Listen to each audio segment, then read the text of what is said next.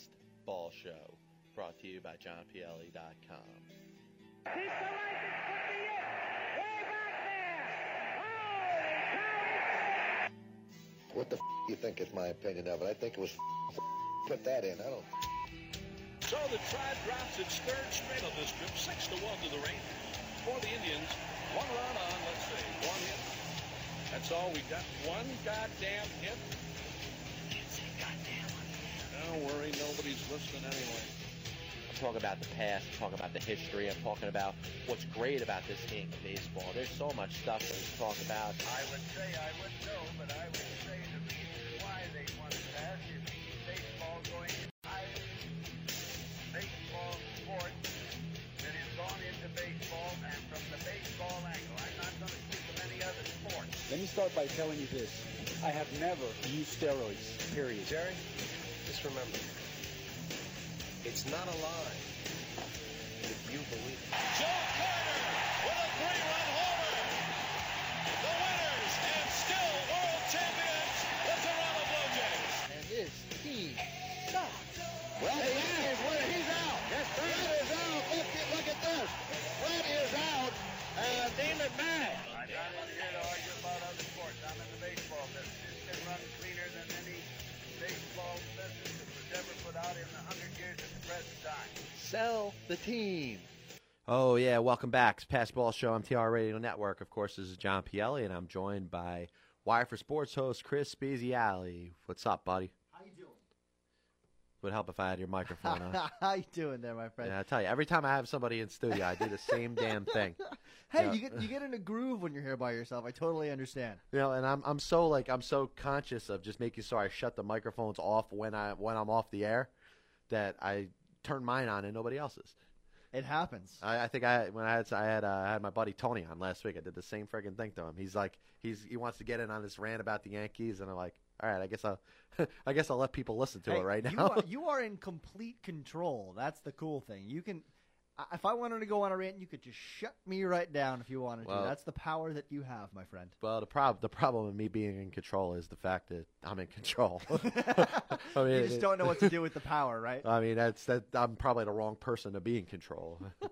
That's really the major issue here. But listen, I wanted to start out, and in a little bit we're going to be joined by former Major League outfielder Aaron Guile, who's going to join the program in a little bit. But now that I have you on, I got Mr. Boston here. Yes. I want to get into some of the stuff that's going on with the Boston Red Sox. Let's do that. I guess you would say a little bit of a metamorphosis going from a team that, started the season on the field to what you have right now. And before I get into details, I want to let you pretty much put it in perspective of what are you looking at with the 2013 Boston Red Sox. Well, a lot of people are curiously looking at Ben Cherington and saying, what exactly are you trying to do? And I have some of those moments myself. The major piece of this, and this is actually breaking news, is that it appears as though the Red Sox and Mike Napoli are abandoning their contract. Okay. Which is kind of a big deal, especially based on the timing of this. Exactly, because Adam LaRoche just signed with Washington. Right. He was their backup plan. And so now we're not entirely sure what's going to happen as far as first base is concerned. And that was a big hole that Cherington was trying to fill. I get what he's trying to do 1 through 9. I'm not a huge fan of it, but I get it. What I am impressed with is how he is assembling his bullpen. I really love the addition of Hanrahan. Yeah, I don't think it looks bad. I love the addition of Uehara. I think that we can expect a bounce back year from Daniel Bard and a bounce back year from Andrew Bailey. So I'm impressed with the way that he's gone about and done that. You can never have too many relievers.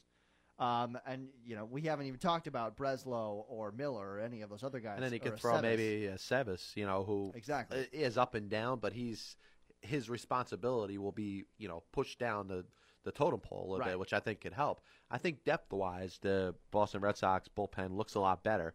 I actually don't think their pitching staff looks that bad. I mean, you start out, and obviously you're going to need a bounce-back season from John Lester. I think that's what you're going to have to start out with. I think if you get a performance from Clay Buchholz like you got 2 years ago, I think that that's going to make a big difference. John Lackey's coming off of Tommy John surgery. Ryan Dempster is a question mark, but his upside is still very good. If Ryan Dempster has a Ryan Dempster type season, the Boston Red Sox fan is going to be very happy.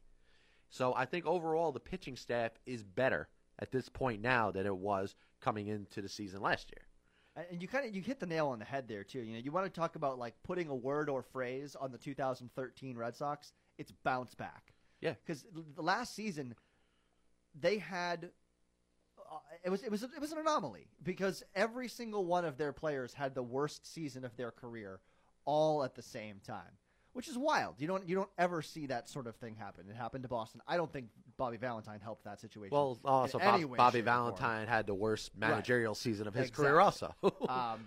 So there's that. I think that they're not going to be asking a lot from Ryan Dempster. I think he's going to end up being our number 4 starter. And you're going to have which the opportunity. probably would be fine for him too. Yeah, no, he's not the kind of guy that says, "Listen, I want to be a number 1." I think also too, if a guy is successful, he will more willingly accept his role. So if Dempster's better than a lot of the number 4 starters out there in the major leagues, in the American League in particular. So if you slot him there and he has success, I think he'll be very happy as the number 4 guy. The guy to watch, in my opinion, is John Lackey. I think he has the potential to be the comeback player of the year in the American League. I think it's possible, and I think the issue with him, obviously, is how far did he digress before the Tommy John surgery? Right. And I think there were some questions going into the last year. He was getting lit up by the time he ended up missing the rest of the season and having the operation. I think you have to see where the correlation is between the injury that he had, how much was he pitching hurt, and how much was he on the decline. And I think that's going to really determine what kind of pitcher you're going to get in John Lackey. I think that I go back to his last couple of seasons with L.A. He got the contract he got with Boston because he was one of the most sturdy pitchers. Yeah, he was very durable in the American League. And you really do have to wonder just how, at what point during those 2 seasons did his arm start to betray him a little bit. So I think, and also too with the addition of Farrell, the manager, he's a pitching coach. So you bring him in, and I think that there'll be a nice correlation between a bounce-back year and the addition of Farrell as the head coach of the Boston Red Sox. So we'll see what happens. Yeah, and actually going, and to get off the pitching and get kind of to the lineup of what they're going to put out there now, some of the moves they made I thought were good. I don't think they went out there and made the huge splash like they did in years past, and I think that kind of became their mantra. They decided, listen, we're not going to go after the quote-unquote sexiest player, the player that is going to command the most money and maybe give us the most return. We don't want an all-star at every position. We want to put the best team on the field. And I think guys like Victorino and Johnny Gomes and David Ross, and if they end up coming up with a solution of what they're going to do for first base, they could do better than they did last year. And I think a team that lost 93 games probably couldn't do much worse. So I think that's the truth. So I think they could start out by thinking that number 1, they should be able to push for a 500 record, and number 2, if things go right and things players perform the way we expect, they could potentially battle for a wild card spot. Pitching and defense. If the pitching staff bounces back, they've got a real potential, and you're bringing back your core on offense, which I think is really important as well. You're bringing back Ellsbury, you're bringing back Middlebrooks, you're bringing back Pedroia and Ortiz, and Ellsbury on a contract year too. Right, exactly. And I think he's going to walk. He will not be. It would be hard to see him. He's obviously not going to sign an extension. He's a Boras client. He's gonna wait out the free agency and go to the highest bidder. And I think at the end of the Red Sox for the mistakes, I think at the end of the Red Sox for the mistakes that they feel like they've made over the last couple of years are probably not going to give him that contract. Where's he going to end up? Where's he going to end up? He can end up anywhere for he can end up anywhere for not a lot of people. The other thing too is not a lot of people are talking. And I actually really like that addition also. And I actually really like that addition also. The guy who's got the potential to Cody Ross type effect on the Boston Red Sox. Someone who will scrap. He's not going to hit 350, but he's going to hit a bunch of doubles. He's going to play solid defense at short, and he's going to be a really good clubhouse guy. Plus, his brother already played here, so he has a little bit of an idea about what he's walking into. So Stephen Joy, I think, will be a nice addition for the Red Sox. Also. How many people, from a Boston perspective, are looking at Stephen Drew and saying it's J.D. Drew all over again? Well, a lot of people are. And But I don't think that's a healthy way to that's not a healthy way to start the off season. Yeah. The season ends. You get into spring training. It's optimism renewed, and I am choosing to take the path of the happier Red Sox fan. I'm looking at things, trying to stay positive, and I think Drew will be a good addition. The only one that really concerns me is Victorino, and that's just based on the fact that he can't hit right-handed pitching. But I think Victorino is going to help you with a number of other ways. He's a very good defensive player. He does have intangibles. He's been known as a smart baseball player. He's going to make good decisions on the field. So I think what they'll hit him toward the bottom of the line. Yeah, too, I also don't think role. Shane Victorino is coming in here expecting to be, let's say the role that he had 4 years ago with the Phillies. He's a guy He's that not the same player as he was 4 years ago. Yeah, with exactly. the Phillies either. Yeah, but for a guy that's going to hit towards the bottom of the lineup, I mean, I don't think it'll turn out to be a bad thing. I think if it ends up that he is having some issues at the plate, he could become a platoon player. But I think that's something that maybe year 3 you got to worry about as opposed to right now. That's a lot of money for a platoon player. Yeah, and I don't think he'll be a platoon player right now, but down the road he probably will be. And I think that if a lot of other things work out, a lot of the other players pan out the way we expect, Ellsbury I really do predict is going to have a big year. I think he's going to be close to what he was a couple years ago when he can stay healthy. When he was nearly the MVP. If he's healthy, I think he's going to be fine.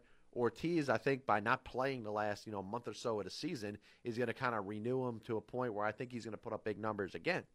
And then you still got Pedroia. I mean, Johnny Gomes is gonna hit the hell out of left-hand pitching. And then you got Salta Lamacchia, who quietly put up some numbers, though there's some issues with him. But I think Ross will be a nice backup there as well. And he's going to play more than you think. And I think David Ross would be a starter on a lot of teams. Yeah. And I think the fact that he played the last couple of years with Brian McCann, he didn't get the playing time that he probably should have if he was playing for somebody else. Here's a guy that probably could play 100 to 120 games on a lot of teams, and they probably wouldn't lose too much both offensively and defensively. So he becomes kind of a complementary player. I still think that you got a guy like Salta Lamacchia, Ryan Lavarnway is there. They could potentially look to trade Salta Lamacchia still, even up as spring training starts. That might actually be something that the Red Sox look at now that they're looking for someone at first base also. Yes. I don't know. I know the player, but I don't know him particularly well. Michael Morse, I hear, is on the trading block. Yeah, you know what? I was going to get into that a little bit. I actually wrote about that in my my Bases Empty blog, which all the listeners know they could check out on the JohnPielli.com website. Another shameless plug, but I shamelessly plug all day long. But yeah, I wrote about that recently and actually came up with 10 teams that weren't the Boston Red Sox that Michael Morse would be a good fit on. Now the fact that they have a need, and let's be honest, you look at Adam LaRoche, went to Washington, frees up a spot for them to trade Michael Morse, to the Red Sox. Yeah, the question becomes though, what would they want in return? Well, the Nationals want a left-handed relief pitcher. So if you think of a guy like Andrew Miller and Jared Salta Lamacchia out there, that was Wilson Ramos also is Franklin Morales still under contract with the Red Sox? I believe so. Yeah. I mean he's a guy that I think they would be interested in. I think what they would want a lefty reliever that they could put right in there to their bullpen. Obviously, they're ready now. The Nationals are a now team, so they're going to be looking for somebody to impact them right away. The bullpen is certainly something that they're trying to improve. Starting pitchers they're fine with. Pretty much the rest of the Washington National lineup they're fine with. So really outside of a left-handed relief pitcher, I would say maybe a couple younger players that could help them, either this season or down the road. Yeah. But there was talk, too, that Iglesias was going to be in the deal for Hanrahan, and that didn't happen. So he's still a tradable piece as well. Yeah, exactly. They've got Xander Bogaerts waiting in the wings, and he's the guy who will be the future shortstop. Yeah, and he's the guy they're definitely not trading. Right. Yeah, exactly. and I think him. There's a potential match there. I just don't know if we don't know what's happening behind the scenes. They could have already had this conversation and not come to agreement. And here's the problem too. And I fall into this a lot. When I root for my team, or I even look at the best interest of a certain team. You got to realize there's so many other teams that are thinking, what can we do now to get better? To get Morse as well. He's a young player. He's got. He's 31 years old. He's got a good. He's only signed till the end of the season, about $6.5 million. So it's very affordable for a lot of other teams out there. But looking at when it comes to free agency and stuff like that, there aren't too many big time power bats that a team could say, all right, I could put this guy and expect 25 to 30 home runs out of. And I think that's very interesting to look at because You know, a guy like Michael Morse is going to be in demand when it comes to a lot of teams. And if you look at, you know, other teams in the American League East, whether it's the Yankees, whether it's the Orioles, either one of those teams could benefit of having Michael Morse in their lineup. So I think they're, you know, it's going to come to, you know, what's the best package. And, you know, we'll get back into this in a little bit. We're going to welcome to the program former Major League outfielder Aaron Guile. Aaron, you there, buddy? It's John Pielli, Pass Ball Show, MTR Radio Network. Hey, John. How are you? All right, man. Thanks for having some time to call in, man. I appreciate it. No problem. Glad to do it. Hey, listen, you ended up playing last year in Japan. You all finished now, or are you still looking to make a comeback? Well, I finished actually my last season in Japan was 2011, yeah, and then I finished playing in the fall. And in the off season, I was kind of debating what I wanted to do. I wanted to stay in the game. I didn't want to get too far away, and so I went in contact with Dayton Moore and some of the staff, and they allowed me to come in as a player coach starting in March, and then staying down in Arizona with all the kids down at the rookie level. So even though I was a player coach, I was really just a full-time coach, and it was a way for me to see if it was something that I wanted to do and allowed me to, you know, really stay home and enjoy my family. Because after 20 years, that's definitely something I was looking forward to. Now, that was this past season? That was this past season, yeah. All right, so how did that end up turning out for you? Is that something that you could see yourself doing, being maybe more of like a full-time coach? Yeah, you know, a lot of players, when they finish, they really have that fire still burning inside them to continue to play. And, you know, even though, you know, I sit and watch games now, I do miss it. But, you know, as a kid, you know, you really love the games, and the practice is really tedious. But for me, as it got along, the last 2 years, I loved practicing, and I didn't enjoy the games as much. And that let me know that I was getting to the point where, you know, maybe I was coming to the end where it was time to do something else. And so when I finally retired at the end of the season in 2011, I knew that I was ready for the transition from player to coach. And when I showed up to spring camp with the Royals and working with all the young kids, I really enjoyed being around that young enthusiasm, and a lot of kids just kind of come into the game and ready for all that knowledge. And you know, a lot of the young kids are really open-minded, and I really enjoyed it. And I realized that it's, rather than become a player, you know, I was ready to do the teaching part of it. Yeah, no question about it, man. I tell you, what really interests me about you and your track to the major leagues is you were drafted in 1992 by the California Angels, and it took you 10 years to make it to the major leagues. Tell us a little bit about the trials and tribulations of that, because, I mean, to really have that long of a, you know, play that long in the minor leagues and finally get your chance 10 years later probably took its toll on you at some point. Yeah, you know, it did. When I was drafted, the opportunities as being a Canadian player, the opportunities weren't real great for myself, not only to get into professional, but even college level programs. There's that border is a real stumbling block for guys coming south. Since then, it's really opened up. So a lot of Canadians are being drafted, and a lot of Canadians are going to American schools. But when I did it, it wasn't there. I also didn't have a lot of role models around to let me know what to expect. You know, let me know that, hey, the minor leagues are a good way to get there, and, you know, patience. So when I was drafted, it was the 21st round. I really had a short-term outlook on everything. I wasn't really looking into maybe it taking up, you know, the majority of my life. So I was just going to give it a brief amount of time, maybe a summer or 2 summers. You know, completely unrealistic, and you know, how things were different. But every single year, just like when you're that young, you just go to camp, you work hard, you listen to coaches, you try to improve. And at the end of the season, as long as you made a little bit of progress, you feel like you're heading in that right direction. So every year I made little bits of progress. So by the time I was really aware of how long this whole thing was going to take, I was already invested in the game, and I was already kind of advancing to the point where maybe it wasn't as fast as some of my friends who were getting to the big leagues, but it was enough to keep me, on the hook. And I really enjoyed competing, enjoyed the game, and I didn't have a lot of other situations. It was like there was always that carrot just out in front. And so I continued to play, and I was very, very lucky that it ended up paying off. Yeah, no question about it, man. Now, as you move forward and you were getting up to where it's 7, 8, 9 years in the minor leagues, was there ever a point where you considered quitting altogether? There was quite a few things that would come up that was quite discouraging.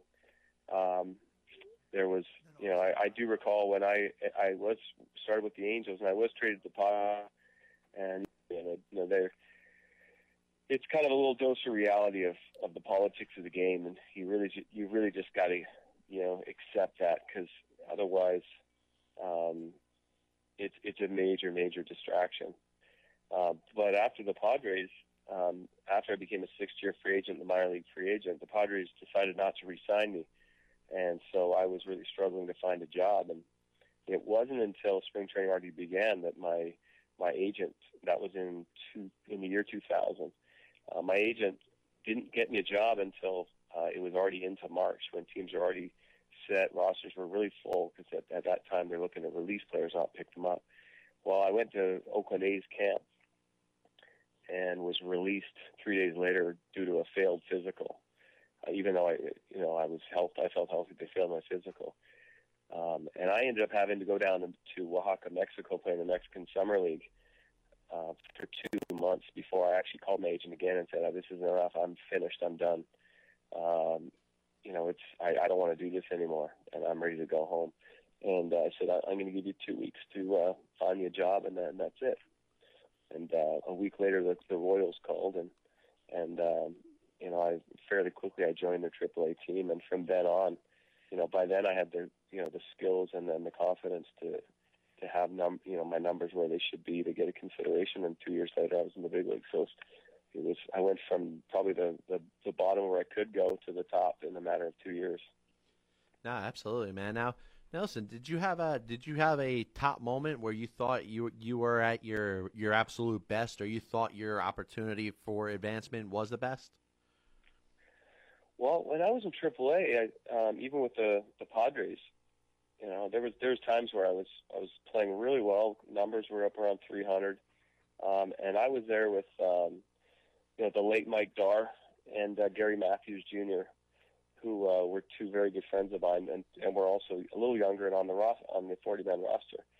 Well, although I was playing better than both of them, when injuries came up, both of those guys were called up, and I really, this is a time where when you see an injury and you're hitting 300 in AAA, even though you're not on the roster and you know the realities, you can't help but get a little excited.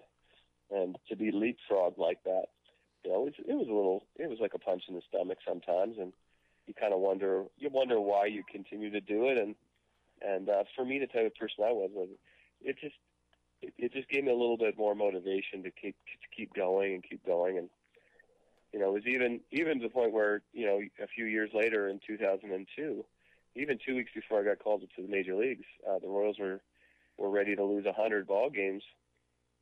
And this was in June. I was having the best year of my career, and there was an injury, and there was no outfielders on the roster in AAA. So I assumed, and even my friends were ready to congratulate me, that it's time to go to the big leagues. And instead of taking me, they took another outfielder who was hitting about 80 points lower, but was a little faster. So it makes you scratch your head. And I think that was the point in my life, in my career, where this is as close as I was ever going to get to the big leagues, because everything was all lined up, ready to go. I was playing great. The major league team was playing poorly, and there was nobody on the roster, so it was my turn. But they chose somebody else. And I heard later on that there were some veterans in the Kansas City clubhouse that were following who said, to Allard Baird, who's the GM, "Why are we bringing up this other player when we have a kid down in the AAA who's playing this well that can help us?" And 7 days later, they decided to actually send that player down and call me back up. So it was a pretty exciting moment. Yeah, no question about it. Now, obviously, your best season in the major leagues was in 2003, where you hit 15 home runs, 277 in 99 games for the Royals. Did you feel from that point forward that you could sustain your success in the major leagues? Like, for example, once you had that season, a breakout year of 2003, did you feel like you were in the major leagues to stay?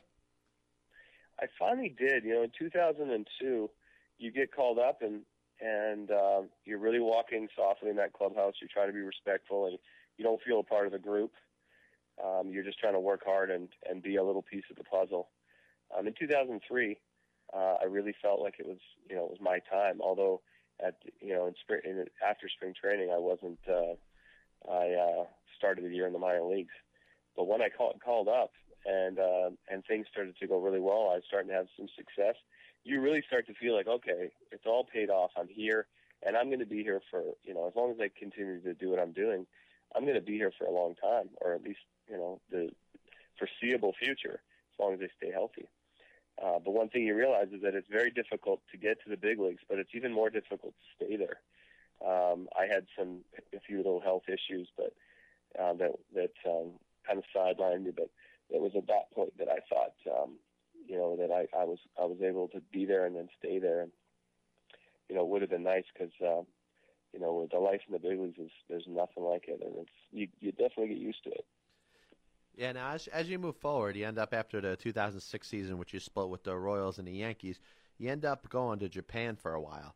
You ended up enjoying some success there. Tell us a little bit about the transition. You end up playing for the Yakult Swallows, if I'm not mistaken, right? Yeah. Well, at the end of the 2006 season, 2006 was a tough year with the Royals putting me on waivers and then being claimed. Went from there, and then I ended up being claimed by New York, and that turned out to be, a real turning point in the late stages of my career. Not only getting claimed by them, but to play for the Yankees and what that does for a person's reputation, especially being able to perform under pressure, in that type of environment there with those players and in that stadium and those fans. Only certain types of guys really excel there. But because I had heard rumors about, for 3 or 4 years that Japan was an option for me, I wasn't really ready to do it. But after the 2006 season, and being with the Yankees, it really heated up over with the Japanese teams, and I was faced with the decision. I had a contract offer from the Colorado Rockies and the Philadelphia Phillies, and I also had a contract offer from the Yakult Swallows, and I looked at all three, and with the two major league teams, I was going to be a fourth outfielder, and I looked ahead to see that realistically, at the end of that season, I was probably going to be exactly where I started. To go into the season as a fourth outfielder, it's a tough job to keep.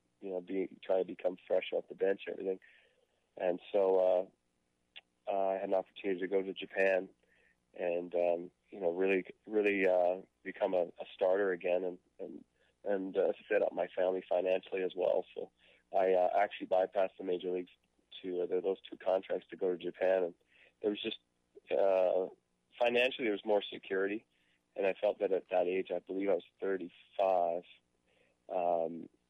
I just felt it was that time, and I didn't look back, and now that I sit here looking at my career, it was probably one of the best things that happened for me, because even though I was 35, ready to move on to something else, it's difficult to say goodbye to the major leagues and that type of life and go to something completely unknown. Yeah, no question about it. Now, did it do something for your morale a little bit? Being a minor league player, it got a chance to play in the major leagues, but for very small spurts of time was an everyday player. The chance to go out there in Japan and be an everyday player, did that do a lot for you mentally to make you realize again that you could play the game at that level? Yeah, I think a lot of people in the States that aren't familiar with Japanese baseball think that it's a step below. I think the success that Japan has had in the WBC has gone a long way for the credibility of the league. But being a player that's been over there, it is a step below the big leagues. The depth and isn't some very, very good quality players over there, and they work so tirelessly that the pitchers, their command of the strike zone and their ability to reproduce pitches and get guys and put guys away is excellent, and the players just don't make mistakes. So for me to go over there, I was ready to start again. It kind of it recharged my batteries. I enjoyed that part of it, and it was like doing something different. So it brought a little variety to to the game after I've played so long, and for me to be in a different culture and a different league and just to try a new challenge was exciting. Nah, no question. And I'll tell you another thing that I think is interesting is that you look at the quality of players now over the last couple of years that are taking contracts over there and playing there. I do think that it is growing as far as being as respected of a professional baseball league as Major League Baseball, because there's players that could probably play every day, or at least be platoon players in the major leagues that are instead taking contracts with them now. So I think particularly over the last 5 years, it's certainly grown as far as the attractiveness for the Major League Baseball player. Yeah, I think it has. I would say that Ichiro was very, very rare and unusual. So was Hideki Matsui. Those two guys, obviously are extremely talented, and they're going to be successful everywhere. But I think the key to Japanese baseball is the pitching. They because of their work ethic. When I was over there, I've never seen anything like it. These guys, the Japanese players, they go out and they don't have to be told how hard to work. They don't have to be told how many ground balls to take, how much soft toss to do. So even though the players might be smaller, not as physical, not as strong, they work so hard at what they do, and they become such good, polished players. It's such a clean game, and the pitchers, when they take the mound, they're able to hit their spots, hit consistently with multiple pitches, which is something that a lot of players in the States, pitching-wise, just cannot do because they just don't work on enough. But I think that Japanese baseball, as far as pitching, will continue to do well. Offensively, I think you're going to see just every few years you might see a decent position player, but I think you'll see the pitching will continue to churn over. I played with Hideki in New York, and even as he got older, he still worked so hard. He was an example for a lot of guys. And when I went over to Japan to watch how those guys, they made me better. My Japanese teammates made me better because there would be days where I was done physically, mentally. I just wanted to take a break, and these guys would not. And so you just got to get over that and keep on going. But I did play against guys like Fukudomi and Iwamura, Nishioka. These three players, I've played against them in Japan where they dominated, and then they go into the American game where you need to be more of an impact player, and they just were not able to compete.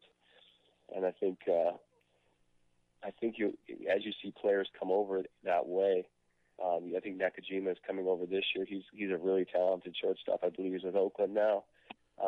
Yes. He's a really talented player as well. But when they come from Japan over to the United States, I think it's really difficult to predict whether the impact guys from Japan, position player wise, can have the same type of impact in America. But I think there's a lot of exciting pitching prospects.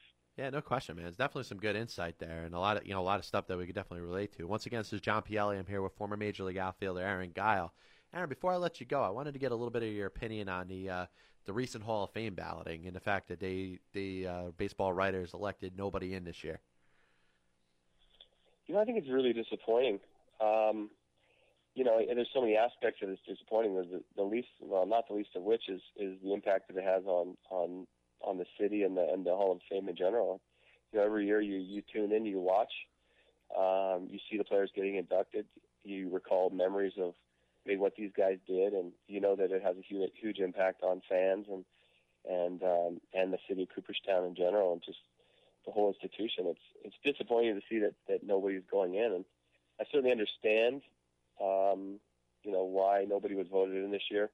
I've listened to a lot of the arguments for and against what's going on, and I have the opinion that I have a problem with a lot of the voting process. I think there's a lot of guys that do submit a vote that probably shouldn't have a vote. I think that I don't think you necessarily have had to have been a player to be able to judge the game. I mean, you look at certain players, there's some excellent reporters that are great on great at analyzing the game. A guy like Peter Gammons or Joe Posnanski or these types of guys. I think they're great at looking at it, and they deserve a vote. But definitely some of these other guys, I don't think have got it right. And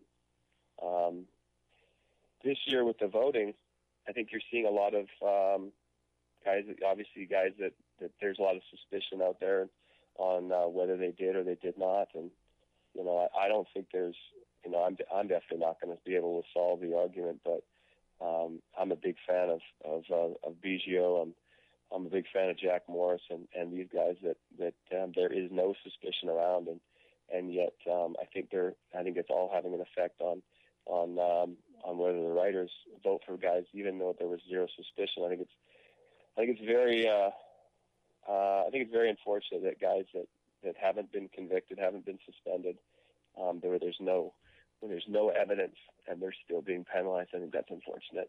Yeah, and I'll tell you, one of the things that bothers me, and whether you want to be part of should the steroids players be in or not, I just think that this particular year there were so many players that played in past generations that were Hall of Fame type players that didn't get in this year. And I just think that the whole issue and everything going on with the steroids kind of ruined it for everybody. In my opinion, is pretty much this. There was too many Hall of Fame type players eligible this year to not have anybody elected. I totally agree. And look at what's going to happen next year when you've got 3 or 4 really top quality guys that are going to join. It's going to make it even tougher for some of these guys. And I'm not saying my opinion is correct, but if I was to go to the Hall of Fame, I know people have suspicions, and I would lean towards saying that obviously there's players in this class that are guilty of it, but I just think that it's pretty sad if you were to go to the Hall of Fame and the home run king, the all-time home run leader, is not in there. A multiple Cy Young winner is not in there. But again, if somebody doesn't vote for somebody because there was in the court of law or there's evidence that is against a certain guy, I understand people not voting for him. But if there's nothing that is linked to a certain player, then I think it's wrong to not vote for that player just because you maybe have an opinion or you think that maybe they were in an era or maybe that there was suspicion. But if there's no evidence, you can't condemn somebody. What people also have to realize is that there's some of these players, and they're saying it's a steroid era, and the numbers are all inflated. Remember that there was also pitchers in that same era that were probably taking performance-enhancing drugs also. So there is possibly somebody who's it's not like it's an uneven playing field. It's a pretty even playing field. Hey, now one more question before I let you go. As you played in the major leagues, what percentage, if you could, do you think were players using in the time that you played? Well, it's a tough question. I mean, if I had definite knowledge, I would answer it as direct as I can. But the truth is, when I came to the big leagues in 2002, there was a work stoppage or a potential work stoppage at the end of the year, and part of that, the resolution to that work stoppage was drug testing. So in 2003, my first full year in the big leagues, albeit there weren't names associated with it, there was just everybody was a number. So when I first got basically my entry into the big leagues, there was drug testing. And all throughout my minor league career, they have very strict drug testing in the minor leagues. So although I heard discussions, and I had little brief discussions with players that I know were taking something, if you were to ask me my opinion, the numbers are very, very low because that's my firsthand knowledge of guys that I spoke with and guys that I saw their bodies changing, it was not near as high. So, I'd probably be the wrong guy to ask because I only played, 4 months before there was drug testing implemented. And I know that as we talk, a bunch of players spoke, we said, that this drug testing is coming. Let's all be responsible and, let's do the right thing. And I think a lot of players did, but obviously a lot of players did not. It wasn't something that, it was like the old Oakland A's days where it was discussed openly in the Kansas City locker room because, it wasn't. And it was for me to look across the room there. I'm the same as a fan looking at a guy in a uniform. Nobody ever talked to me about it. And if I was to think it, it was based on suspicion alone. That's fair enough, and I do appreciate you taking the time to answer, what is kind of a difficult question. Listen, Aaron, I want to thank you for having some time today. A lot of great insight. I appreciate you going over a lot of things that went on in your career, and hopefully I could have you on the show sometime in the near future. Sounds good. Anytime. Thanks for having me. Anytime, man. And that was Aaron Guile, former Major League outfielder, played with the Royals from 2002 to 2006, a little bit with the Yankees there, and then had his career in Japan with the Yakult Swallows, where he actually had some good offensive seasons. And a guy that waited 10 years in the minor leagues to get to the major leagues, which I think is a phenomenal story. But listen, we're going to have to take a quick break. It's not going to be long. We're going to go finish up the Pass Ball show here right here on the MTR Radio Network. I'll be back after this. Welcome to MTRRadio.com. You can listen to our live programming Monday through Friday. Get your voice heard by calling us at 609-910-0687 and on Facebook and Twitter at MTR Radio. Thanks for tuning in to MTRRadio.com. Check out the Android Marketplace and iPhone App Store for the MTR Radio app. 24/7 streaming live and on demand.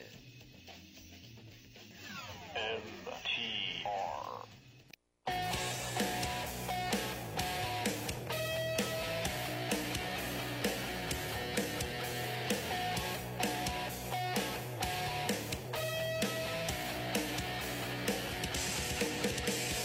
Tuning into Jumpy Ellie's Basketball Show, hosted by Jumpy Ellie. I'm tuning into Jumpy Ellie's Basketball Show at jumpyellie.com.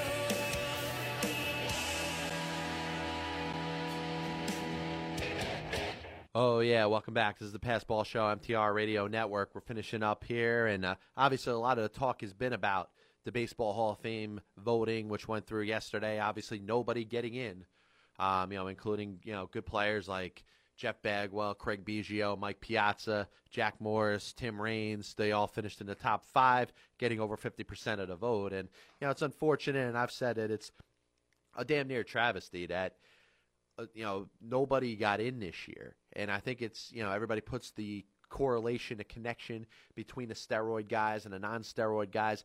There was enough players that didn't even play in the steroid era that could have made the Hall of Fame this year. And I'm sure there's other people that feel this way, or maybe even a little bit more. I just feel that if Barry Larkin's in the Hall of Fame, Alan Trammell belongs. And I'll keep saying it until I'm blue in the face. The careers matched up that well together. They both played their whole career with the same team, won a World Series championship, and one guy gets in and one guy doesn't. So I think it's time for the baseball writers to wake up and start thinking about guys like Alan Trammell, Fred McGriff, Tim Raines, even Lee Smith to some extent, who I'm not as much of an advocate for as much as I am the other guys. But, players that have nothing to do with steroids need to get some more consideration now. And I thought this was the opportunity, the chance, the total best chance for these writers to keep the focus and the attention away from steroids by electing a player, even if it was Jack Morris. And I do think that Jack Morris falls a little bit short when it comes to the criteria of the Hall of Fame. But to honor one person, one player, as opposed to nobody, would have taken so much of the attention off the steroids like it's been right now. And to be honest, I'm exhausted. I've had enough talking about this whole issue with the Baseball Hall of Fame and steroids. So we're going to move on. Let's have a quick talk, and we're going to summarize the Mets off season. Okay, we just finished that. So that segment of the program's all done. The Mets obviously aren't doing anything this offseason, have no intention of doing anything this offseason. So that's all over with. But we're going to move on. A couple things I went over in my blog most recently. Of course, I touched on the Hall of Fame thing yesterday, and if you have a chance, I thought it was a very well put together article. I'll let you, the reader, be the judge of whether it was good or not. But I did feel, pretty confident when I put that together that it was at least a useful piece of reading material. So if you want to check it out, mtrmedia.com and also johnpielli.com, Bases Empty blog, to take a look at that article. But we got into a couple different things, and I talked about what I thought was pretty interesting the other day, and not a lot of people were really in favor of this, but some of the worst names in Major League Baseball history. Because let's be honest, there's been some god awful names of players that whether it's players like Urban Shocker or Jung Bong, or even a lot of the sexually oriented names. When it came to a guy like Pete Lecoq or Dick Pole, Rusty Kuntz. And the worst of all was Johnny Dickshot. And Johnny Dickshot, of course, played for a couple teams in the 30s and early 40s with the White Sox and the Pirates and the Giants. And it's just the whole purpose of the article and the whole purpose of me thinking was just, where does it come to that players end up with names like this? And I just don't have an answer. It totally shocks me. I got into a little bit about Rogers Hornsby, who obviously, his name is not terrible, and obviously one of the best players to ever play in this game in the 20s and, of course, the early 30s. And he had probably the best 10-year stretch of any player to ever play this game. And I know, if you studied it, if you researched it, if you got into the stats and broke it down, you may say some guys around the turn of the century maybe had 10 better years, but not in succession. Rogers Hornsby from 1921 to 1925 hit .402 for the 5-year period, not just one season. And for the 10 years of 1920 to 1929, hit .382. That was 2,085 for 5,451. Over that decade, he won 7 batting titles. Led the league in on-base percentage 8 times, slugging 8 times, OPS 9 times, OPS plus 9 times, 6 times in total bases, 4 times in RBIs, twice in homers, once in triples, 4 times in doubles, 4 times in hits, and 5 times in runs scored. And what I thought was the most intriguing and important fact of the decade of Rogers Hornsby from 1920 to 1929 was he had over 125 RBIs 5 times, 40-plus doubles 7 times, and 120-plus runs scored 6 times. And you could look at the best of Babe Ruth, the best of Ty Cobb, the best of even Barry Bonds. And none of them had a decade like Rogers Hornsby did. And, it was ironic that it was the 20s, 20 to 29. But I would even, lengthen the scope to say any 10-year period. That you would find very few players, if any, that had as good of a decade as Rogers Hornsby did in that decade. Now, of course, getting on to the current things, if you just heard recently, the Red Sox have decided to abandon their agreement with free agent first baseman catcher Mike Napoli, which makes him a free agent again. Obviously, there is concern about his issues when it comes to his hip, and the Red Sox and Mike Napoli ended up ending their contractual agreement, making him a free agent again. Brings me back to Michael Morse, who I think, in addition to the 10 teams that I mentioned in my article the other day, probably you could throw the Boston Red Sox in there, as they obviously missed out on what they thought would have been the second option, which would have been to bring in free agent first baseman Adam LaRoche, who ends up re-signing with the Washington Nationals. The Red Sox were a little bit against it because they didn't want to give up the draft pick compensation, and I think they were pretty pretty to the point of wanting to stick to the 2-year deal that they originally offered. I don't think they wanted anything to do with the third year, even if it was an option, which is what LaRoche ends up agreeing to with the Washington Nationals. So I think it ends up working out best for the Nationals and LaRoche and even the Red Sox for not having to surrender the draft pick, but it leaves the Boston Red Sox without a first base option coming into this season. And Mike Napoli would have probably been the center of their free agent signing class, even if you want to give credit to signings like Shane Victorino and Stephen Drew and Ryan Dempster and the trade for Joel Hanrahan, their best move, their most impactful move, probably was the signing of Mike Napoli. And now they have to backtrack and figure out where they're going to go from here. And I think you can come up with a lot of different options. There are some guys out there, probably not as much attention given to them. There are some trade propositions. I think one would certainly consider the Red Sox in it for Michael Morse at this point. But now they have to kind of go back to the drawing board and figure out what they want to do for first base this season. And I do think that will cap off their off season. Listen, what are they going to do? I really don't have an answer. James Loney was acquired in the Adrian Gonzalez trade. He leaves as a free agent to go to Tampa Bay. Are there some other options via trade? Listen, I'm going to have to take some time to actually think about this one, but there is a possibility of a Carlos Lee. Whether the Red Sox want to take a chance on him, probably money-wise, wouldn't kill them right now. I don't think it's a situation where he's going to hurt them as far as in the wallet. He could probably settle for a $3 to $5 million year deal for 1 year contract, probably even less on the lesser end of it. But the question is, how much does this guy have left? The guy, it does look aged out there. He looks like he's a guy that doesn't move as well as he did. The power certainly isn't where it was a couple years ago. And I think these are all things that have to be considered at this point. But stay tuned to the Bases Empty blog. I'm going to put something together to try to figure out what the best options for the Red Sox first baseman is. If I get home tonight in time, maybe I'll throw it together then. But jumping around, of course, like we want to do here in a Pass Ball show. Listen, I wrote a good column the other day. We're talking about relievers switching to starters. And, you see a lot of pitchers, end up kind of doing both over the course of their career. And this really was centered around Brett Myers, who's going to go back to being a starter again this year. And if you ask any pitcher as far as what do they want to do they want to relieve, do they want to be a starter, I'm going to tell you it's up in the high 90s, 95 to 99% of all pitchers want to be starters.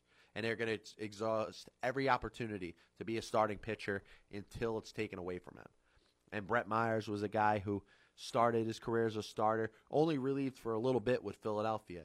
And then, the option became, say, in the last year of his 3-year deal with Houston, that to make him the closer. He ended up relieving last year, making 70 appearances for the Astros and the Chicago White Sox. He ends up signing a $7 million 1-year contract with the Cleveland Indians to be a starter again. And you look at other guys who have done it. Derek Lowe had success at both. John Smoltz, who was obviously going to go in the Hall of Fame as a starting pitcher, had success as a reliever.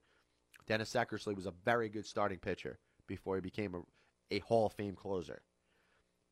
Adam Wainwright, you look at the season he had in 2006 with the Cardinals, had a phenomenal season as a reliever, was a dominant closer in a one postseason, helping the Cardinals win the World Series that season.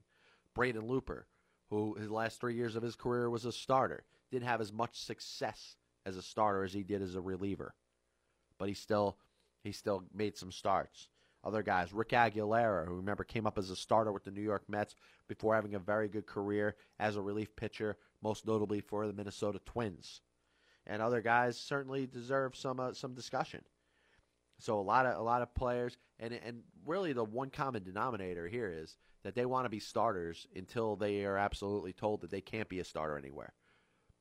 You go back with the Mets and you make the Aaron Heilman argument, a guy that maybe to this day feels like he was screwed because he felt like he could have been a starter, never got a chance to see if he could make it as a major league starting pitcher, and ends up having to be a reliever, and he's just about out of the game right now. I don't know if he's going to give it a crack in spring training for a team in 2013, but to this point, he's kind of failed as a reliever. Maybe in his head how good of a starting pitcher he could be, but that's the thing here. All pitchers want to be starters. And I tell you, it's something that's really not going to change. But, listen, some things definitely, on the horizon. I do think there are going to be some moves going on now if we're going to talk about the rest of Major League Baseball. Getting up to spring training, which, let's be honest, is not that far away. We're getting pretty close. And, the beginning of March, obviously, I'll be taking my trip down to Port St. Lucie to check things out like I do every year. Hopefully, between now and then, the Mets do something. If not, listen, I'm going to go watch some baseball, going to give you some analysts, and probably do a show from down there. So listen, on behalf of Wired for Sports, Chris Mitchell, Chris Spiaziali, and, of course, former Major League outfielder Aaron Guile. This is John Pielli in a Pass Ball Show.